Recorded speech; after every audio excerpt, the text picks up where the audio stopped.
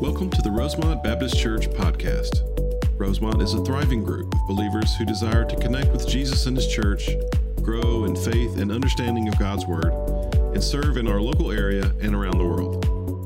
We are located in LaGrange, Georgia at 3794 Hamilton Road and invite you to attend any of our 3 services on Sunday mornings. Please visit our website at rosemontchurch.org for more information. And now we pray that God speaks to you in a personal way as you listen to this week's message from Pastor Adam Camp. Take your Bibles now and open Exodus chapter 3.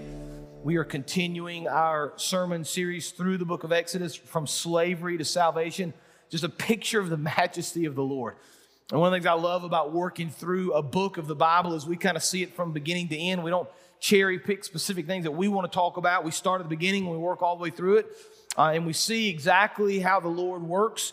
And we see His power and His majesty. And really the first couple of books, the first couple of chapters of Exodus have been about kind of the history. We talked about the history of the Jewish people and Genesis and the beginnings of the covenant. But a lot of it, especially last week, was about about Moses and his birth and how he made a mistake. He killed the Egyptian, fled into the wilderness. And we talked about how we really focused on Moses and what he had done. And then really the end of chapter 2 and the beginning of chapter 3, it's almost like a switch has flipped. And we've gone from thinking about Moses and what he did and his life to thinking about God. And so really this study this morning, beginning in chapter 3, is going to be at the majesty and the power and the glory of the Lord. And that's going to continue through the book of Exodus. We're going to see how He works, how He moves, and just a kind of a reminder, so you'll see it again this morning. From the beginning, God has had a plan. Now, these are not random events that happen apart from the others. From the beginning, God has had a plan in place. That plan has been to redeem His people to Himself through Jesus Christ, our Savior. And even this morning, as early as Exodus chapter 3, we're going to see this picture. We're going to see His glory and His majesty through the burning bush this morning. So Exodus chapter 3, beginning at verse 1, we have it on the screen as well. If you forgot your Bibles, there's one right in front of you in a seat, hardbound book there. Take it out. We're on page 46, Exodus chapter 3. Now Moses was keeping the flock of his father-in-law, Jethro, the priest of Midian. And he led his flock to the west side of the wilderness and came to Horeb, the mountain of God. We'll come back to that idea here in just a second. And the angel of the Lord appeared to him in a flame of fire out of the midst of a bush. And he looked, and behold, the bush was burning, yet it was not consumed. And Moses said, I will turn aside to see this great sight while the bush is not burned. And when the Lord saw that he had turned aside to see, God called to him out of the bush, Moses, Moses. And he said, Here I am. Then he said, Do not come near. Take your sandals off your feet, for the place on which you are standing is holy ground. Now, I want to learn a lot about the Lord in this chapter. There's a lot to see, there's a lot to understand. The burning bush is one of those, I've used this phrase, iconic moments in the book of Exodus. Very powerful. We've seen it before. But I want to think this morning about the Lord, especially what we can learn about Him through these verses. So here's the first truth I want you to get this morning. It's foundational to who the Lord is. It's foundational to Exodus 3. It's foundational to the rest of the book of Exodus. It's foundational to the rest of Scripture. Truth one, very simply, God is holy. God is holy. I remember several years ago, a t-shirt came out, and some of you may have had it, and maybe you still own it. It said, Jesus is my homeboy. Y'all remember that shirt? Do you use the phrase homeboy anymore? Is that even a thing? Probably not. I didn't think so. Yeah, when I say it to my kids, they look at me like I'm crazy. So I think I'm dating myself when I use that phrase. But it said, Jesus is my homeboy. Kind of the idea, Jesus is my friend, whatever phrase you want to use now. I don't know what the jargon is for the younger kids now, but that's what the shirt said. And I get the sentiment of it. I understand. The Lord is closer than a brother. I get that. But I worry sometimes in our modern society that we kind of see Jesus, we kind of see the Lord as our buddy, our pal, our homeboy, as the shirt says. And again, I don't want to preach against that because the Lord does stick closer than a brother. But I think sometimes we miss the holiness of the Lord. His absolute majesty and power and judgment and wrath oftentimes. We'll see that really through the book of Exodus. But we miss this truth that God is holy. Now Moses has been kind of tending the flock. He's been in the wilderness now for 40 years. And if you're kind of keeping track, and you'd have to fast forward to Acts to get a better picture, because Stephen in his speech talks a little bit about this, his final speech. He talks about Moses, but we know from the New Testament that Moses was 40 years old when he fled to Midian. He served and tended sheep for another 40 years. So at this point in Exodus chapter 3, the burning bush, Moses is 80 years old. And the Lord has led him now to Mount Horeb. Now I want to make a connection here. Again, we're trying to piece together this idea that God has a plan. These are not random events. God has had a plan from the beginning. So I want you to see kind of God's plan here when the Bible talks about Mount Horeb as the mountain of God. Now, most scholars believe that Mount Horeb here is the same mount that we'll refer to as Mount Sinai later in the book of Exodus. In fact, there are some scripture verses that talk about this. You don't have to look them up, but I want you to listen. 1 Kings 8:9 says that there was nothing in the Ark of the Covenant. Remember, the Ark of the Covenant is going to be built later in Exodus, but it's what the children of Israel carried around. They kept the 10 Commandments and the staff in there and some manna that God had given them. There was nothing in the ark except 2 tablets of stone that Moses put there at Horeb. This is what we're talking about here in Exodus 3, where the Lord made a covenant with the people of Israel when they came out of the land of Egypt. Malachi 4:4 says, "Remember the law of my servant Moses, the statutes and the rules that I commanded him at Horeb for all the people," right? So the mountain of God is another name for Mount Horeb. It's another name for Mount Sinai. Now, what's going to happen is Moses is going to leave this mountain. He's going to go. The people of Israel are going to come out of Egypt. They're going to go into the wilderness. God is going to lead them back to this mountain, refer to it as Mount Sinai, and then the Lord's going to descend on it with power and majesty and glory. Moses is going to go up on the mountain, receive the 10 Commandments, right? So we're already seeing this idea that God has set things in motion. This isn't a random place. This isn't a random mountain. This isn't a random plan. God knows that Moses is here now. He's going to hear from the Lord first.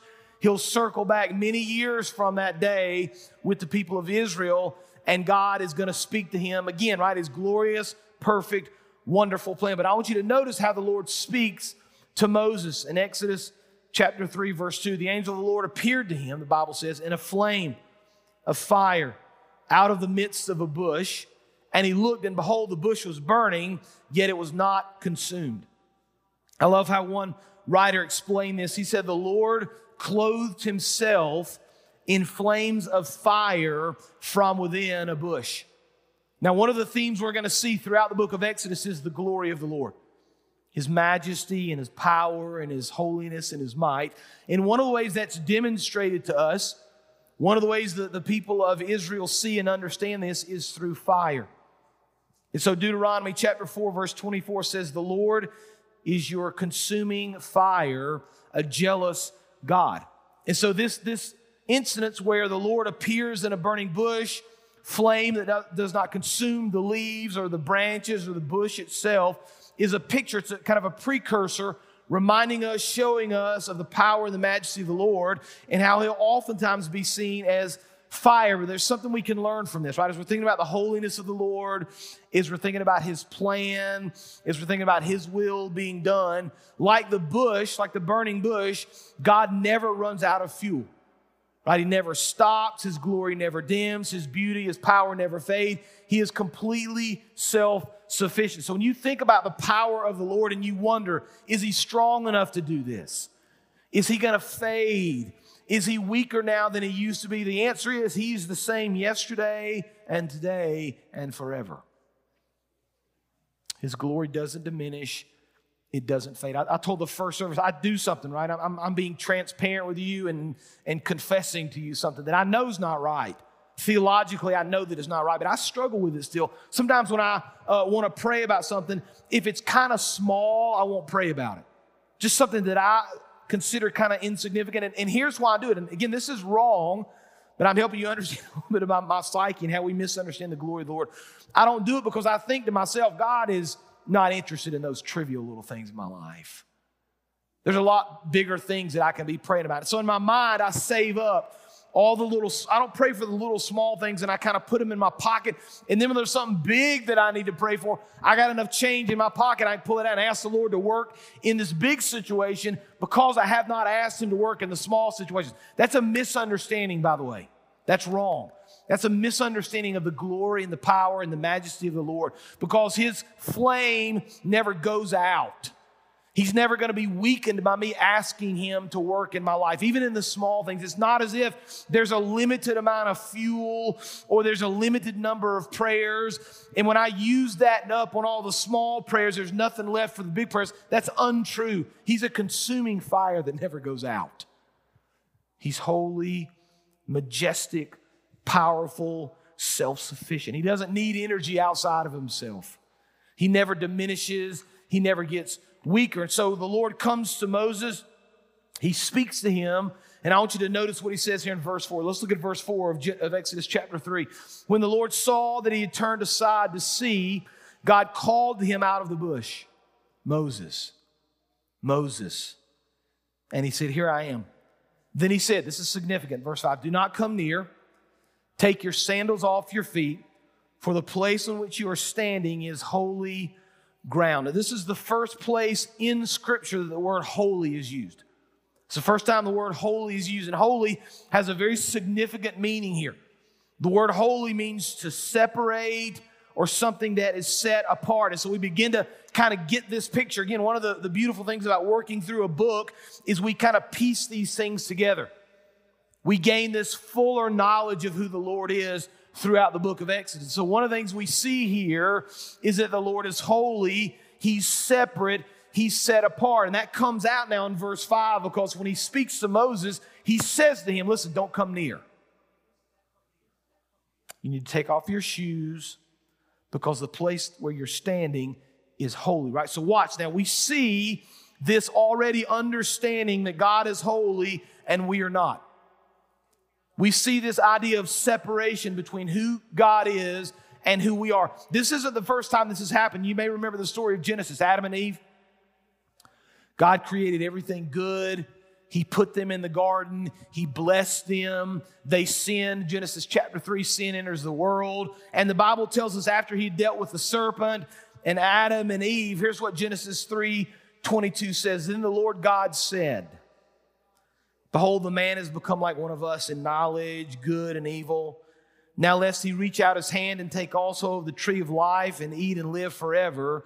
Therefore, this is Genesis 3:23, the Lord God sent him out. There's the separation. Sent him out from the Garden of Eden to work the ground from which he was taken.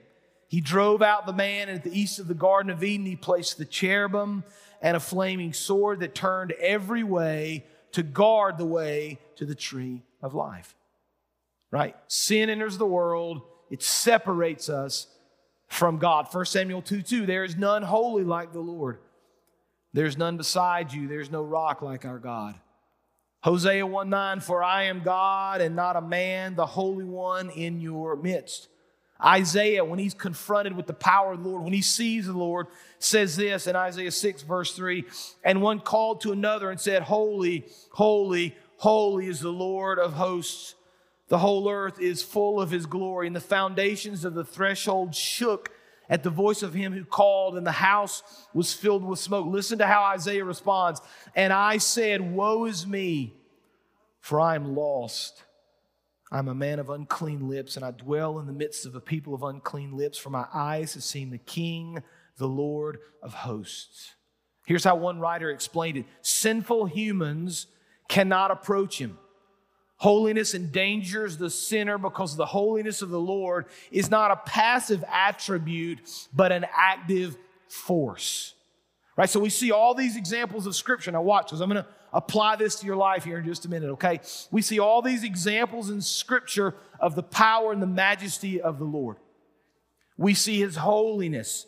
We see that he is separate from us. He's different from us. We can't come into his presence because we're sinful. And so if we kind of think through that a little bit, we begin to ask the question, listen, if God is holy and we're separate from him, how do we come back into his presence? How can we speak to him? How can we ever be with him again? Well, the very simple answer is Jesus. We can't come into a holy relationship with God because we're sinful and He's not. And so when Christ took our place, when the Lord looks upon us, He doesn't see us and our sins. He sees Christ and His redemption and His forgiveness covering our sins. And so when the Lord looks at us, He doesn't see our holiness because we're sinful. He instead sees the holiness of Jesus. Now that's significant for you because if you've never prayed to receive Christ and accepted Him as your Lord and Savior, then you don't have that holiness.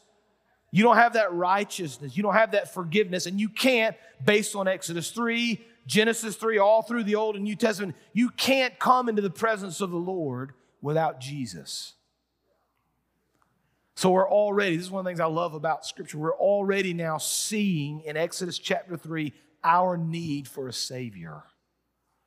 Right? Hundreds and hundreds of years before the birth of Christ, we already learned we can't come into the presence of a holy God. We can't enter His presence without something else helping us. We need a Savior. We're already now in Exodus 3, and it's not the first time in Scripture. We're already in Exodus 3 looking ahead to Christ, longing for this time when we can stand faithfully in the presence of God because the Savior has given His life for our sins. God is holy.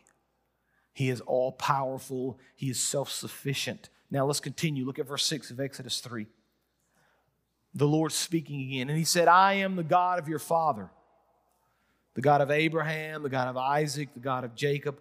And Moses hid his face for he was afraid to look at God, right? The picture is becoming clearer to Moses. He's beginning to understand. Look at verse 7. Then the Lord said, I have surely seen the affliction of my people who are in Egypt, and I have heard their cry because of their taskmasters. I know their sufferings. Remember, we looked at that word know last week and talked about how it's an intimate knowledge. God understands us. He knows our sufferings. Verse 8, and I've come down to deliver them out of the hand of the Egyptians, to bring them up out of the land to a good and broad land, a land flowing with milk and honey, to the place of the Canaanites, the Hittites, the Amorites, the Perizzites, the Hivites, the Jebusites. And now, behold, the cry of the people of Israel has come to me. I have seen the oppression with which the Egyptians oppress them. Come, I will send you to Pharaoh, that you may bring my people, the children of Israel, out of Egypt. But Moses said to God, Who am I that I should go to Pharaoh and bring the children of Israel out of Egypt?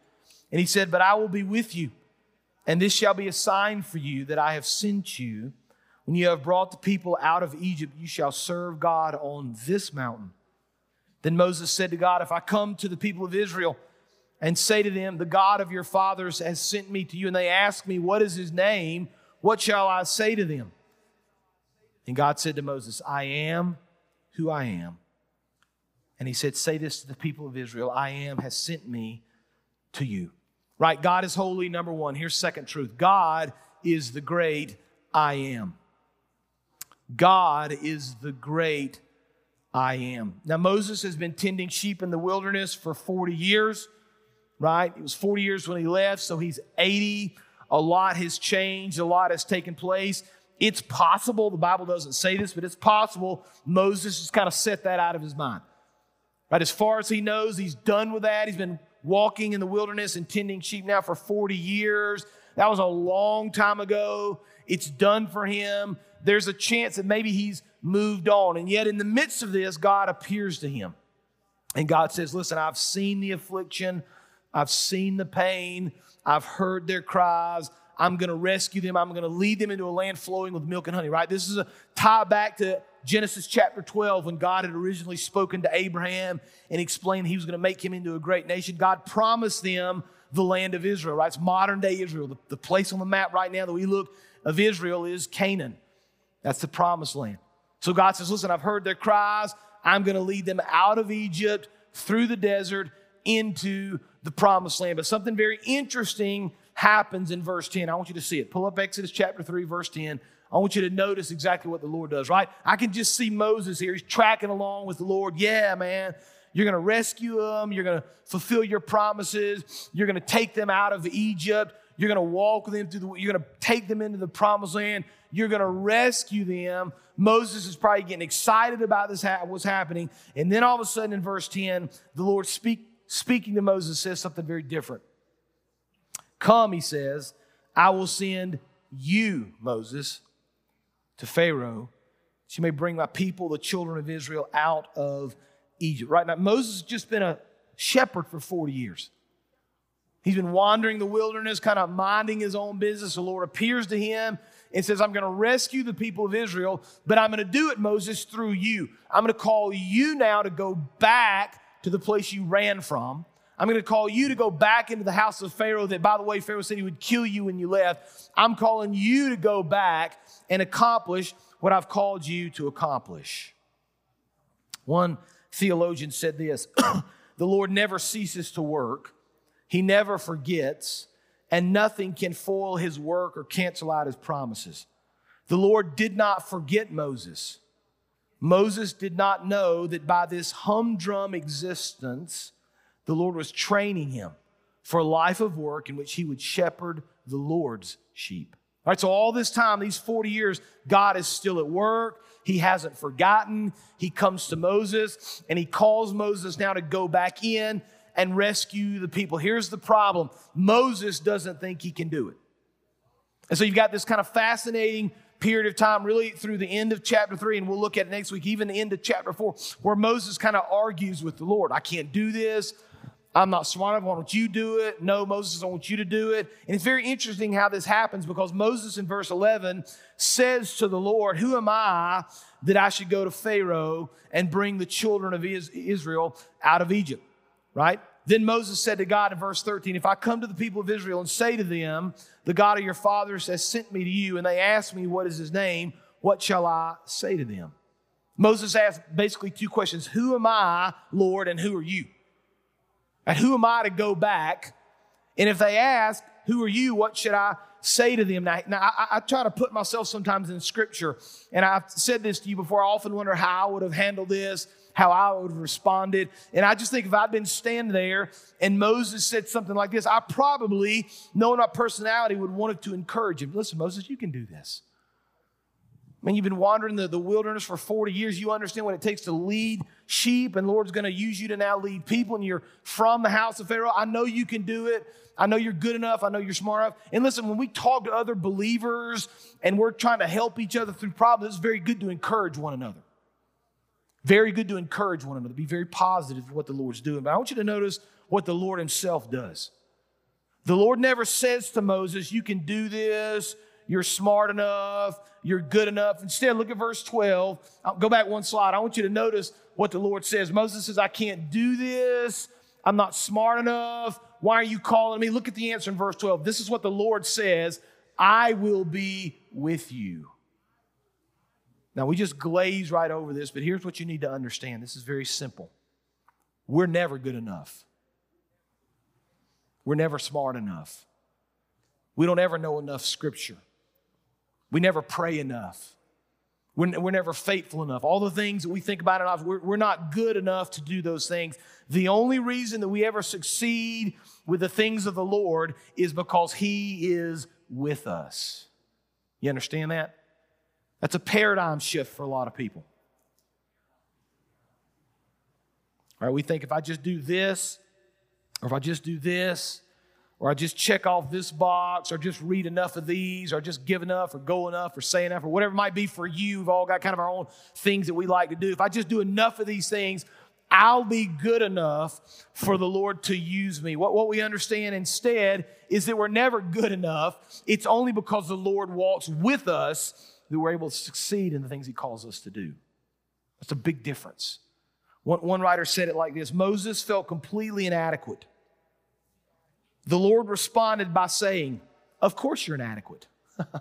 He accepted Moses' sense of inadequacy as one of the facts of the situation, but then countered it by the adequacy of His own presence. The Lord basically says, listen, Moses, if you could do it, you wouldn't need me. But you will succeed, not because of your abilities, but because I'm going to be with you. And then maybe the most well-known verse in at least the first part of the book of Exodus, when the Lord says, listen, what if they ask me who you are or who sent me? What am I supposed to say? Verse 14, God said to Moses, I am who I am. He said, say this to the people of Israel, I am has sent me to you. Now, I want you to think about this from a little bit different perspective. I want you to kind of understand what the Lord's saying here. Moses says, I'm not good enough. I can't do it. Who am I, Lord? You kind of think through how you might respond. I don't know. And I have this conversation with people all the time. I don't know enough stuff to share my faith. What if somebody asks me a hard question? What if they ask me a Bible question that I don't know? And there's fear that comes from that because you don't think you can answer the questions right. You don't think you're going to respond right. And so for a lot of people, that fear paralyzes them and they don't ever do anything. God says, listen, it's never been about you. It's always been about me. And it's about my presence walking with you. And so Moses says, listen, I can't do this. I'm not smart enough. And listen, the Lord says to him, Moses, of course you're not up to the task, but I am. Of course you're not smart enough, Moses, but I am. Of course you're not strong enough, but I am. Fast forward 2,000 years into your life. You say to the Lord, Lord, I'm not able to change someone's heart. And the Lord says, listen, of course you're not able to change someone's heart, but I am. Of course you're not able to make that sickness go away, but I am. Of course you're not able to change the world, but I am. Of course you're not able to fix your marriage, but I am. On it goes. It doesn't matter what question we ask. The answer is always, I am. The Lord says, I am with you. And in your weakness, my strength will be made perfect. And so it causes us to see things a little differently, doesn't it? It causes us to rely on the Lord a little bit more, to trust Him, to walk with Him. And so our thought process ought to be, listen, instead of trying to think through how I can fix these things in my life, what I ought to be doing instead is figuring out how I can walk more closely with the Lord. You want to fix the problem in your life? I really don't care what it is. The answer is going to be walk more closely with the Lord. I promise. You're never going to be disappointed. Right? We work so hard to fix things and kind of forget about our walk with the Lord. Just walk with Christ. Grow that relationship. Deepen that trust. Deepen that hope. And as we do it, we begin to realize, I can't accomplish these things, but the Lord says, I know you're not able, but I am. He's the great I am to every question we ever ask. Now, we need to wind this down. Look at verse 15, Exodus chapter 3, verse 15. So God also said to Moses, say this to the people of Israel, the Lord your God of your fathers, of Abraham, the God of Isaac, the God of Jacob, has sent me to you. This is my name forever, and thus I am to be remembered throughout all generations. Go and gather the elders of Israel and say to them, the Lord, the God of your fathers, the God of Abraham, of Isaac, and Jacob, has appeared to me, saying, I have observed you and what you have done, has been done to you in Egypt, and I promise that I will bring you up out of the affliction of the land to the land of the Canaanites, the Hittites, the Amorites, the Perizzites, the Hivites, the Jebusites, the land flowing with milk and honey. And they will listen to your voice. And the elders of Israel shall go to the king of Egypt and say to him, the Lord, the God of the Hebrews, has met with us. And now please let us go a 3 days journey into the wilderness that we may sacrifice to the Lord our God. But I know that the king of Egypt will not let you go unless compelled by a mighty hand. So I will stretch out my hand and strike Egypt with all the wonders that I will do in it. After that, he will let you go. And I will give this people favor in the sight of the Egyptians. And when you go, you will not go empty. Verse 22, but each woman shall ask of her neighbor, and any woman who lives in her house, for silver and gold jewelry and for clothing, you shall put them in your sons, and on your daughters. You shall plunder the Egyptians. Right? We're going to see this played out after the Exodus, after the Passover, as the people are leaving. God is going to give them great wealth. We'll see this played out. Gold and silver. Here's what I want you to see this morning as we finish this up. We've seen that God is holy and powerful. We've seen His majesty. We've seen that God is the great I am. And then truth number 3, God is past and present and future. God is the same yesterday and today and forever. We need to be reminded that the same God that led the people of Israel out of Egypt is the same God we serve today. The same Holy Spirit that worked in the Old Testament is the same Holy Spirit that's at work today. God doesn't change, right? He's the same as He always has been. And so He kind of reminds Moses of this. In verse 15, He says, say to the people of Israel, the Lord, the God of your fathers, God of Abraham, of Isaac, and of Jacob, has sent me to you. God reminds Moses of the past. You know, sometimes it's good for us to remember the goodness of the Lord in years past, because you probably have already experienced this, but if you haven't, you'll probably come to this place where you struggle a little bit, or your faith is challenged, or you're forgetful, or sometimes your trust in the Lord wanes. It's good for you to be reminded of the goodness of the Lord in the past. All the things He's done for you, all the ways in which He's blessed you. But it's not just God of the past, it's also God of the present. Look at verse 16. Go and gather the elders of Israel and say to them, right? This is what's happening now. Go talk to the people now. Don't just think about the past. Don't just think about what I have accomplished. Think about what I'm accomplishing now. And so we ask ourselves the question, what's the Lord doing through my life right now? Not what He used to do, not what He's going to do. What's He doing now? Like, how can I live for Christ today?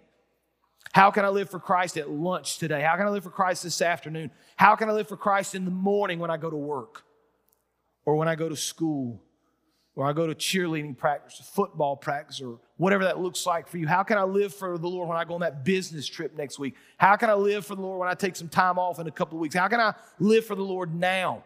Like, what's He doing in my life now? He's the God of the past. He's the God of the present.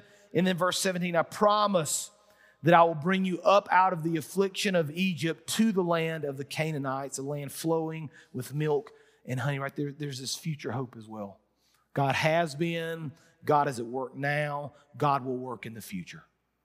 Now here's the problem, right? I alluded to this in the beginning, and I'm going to finish with this morning. The problem is, we think about the hope of the Lord and what He will do and what He can do. We don't have patience. We live in a now generation. I want things now. Like, if my movie doesn't download now, I'm frustrated. If I have to wait in line at Starbucks, I'm mad. If there's 4 or 5 cars in front of me, Starbucks, I need that now, right? I need my white chocolate mocha now. I don't want to wait 2 minutes for that thing, right? I need it now. We live in this world of instant gratification. And so we start thinking about waiting and patience. Sometimes we get sidetracked. Remember, Moses had waited for 80 years. 80 years for this moment. And then God called him to do great things. You know, be patient. Trust the Lord. Know that He's always at work. Because here's the beautiful thing about the plan of the Lord. It's always been at work. God has a plan for you. God has a plan for you at home. No matter where you've been, where you are now, God is the God of hope, past, present, and future. He wants to work. He wants to use you. And here's the most beautiful part about all of it. You think, I'm probably not good enough, I'm not smart enough. You're right. Neither am I. It's only because the Lord has called us and walked with us. And so grow your faith, grow your hope, grow your trust. I've allowed the Lord to use you for the sake of His kingdom, and I think you'll be amazed at how He works. Now let me pray for us this morning. We're going to be done. Father, we thank You again for Your majesty and for Your glory and for Your power. We thank You for this beautiful picture in Scripture, Lord, that You're building for us, that You're painting for us to see Your goodness, Your plan at work, all You've done and all You're going to do. Father, help us to understand Your holiness. Help us to see and understand You're the great I am. Help us to see that You're the God of the past and the present and the future, always at work in our lives. And then give us the strength we need to hear from You, walk with us to accomplish great things. And we'll give You the praise and the honor and the glory. It's in Jesus' name we pray. Amen.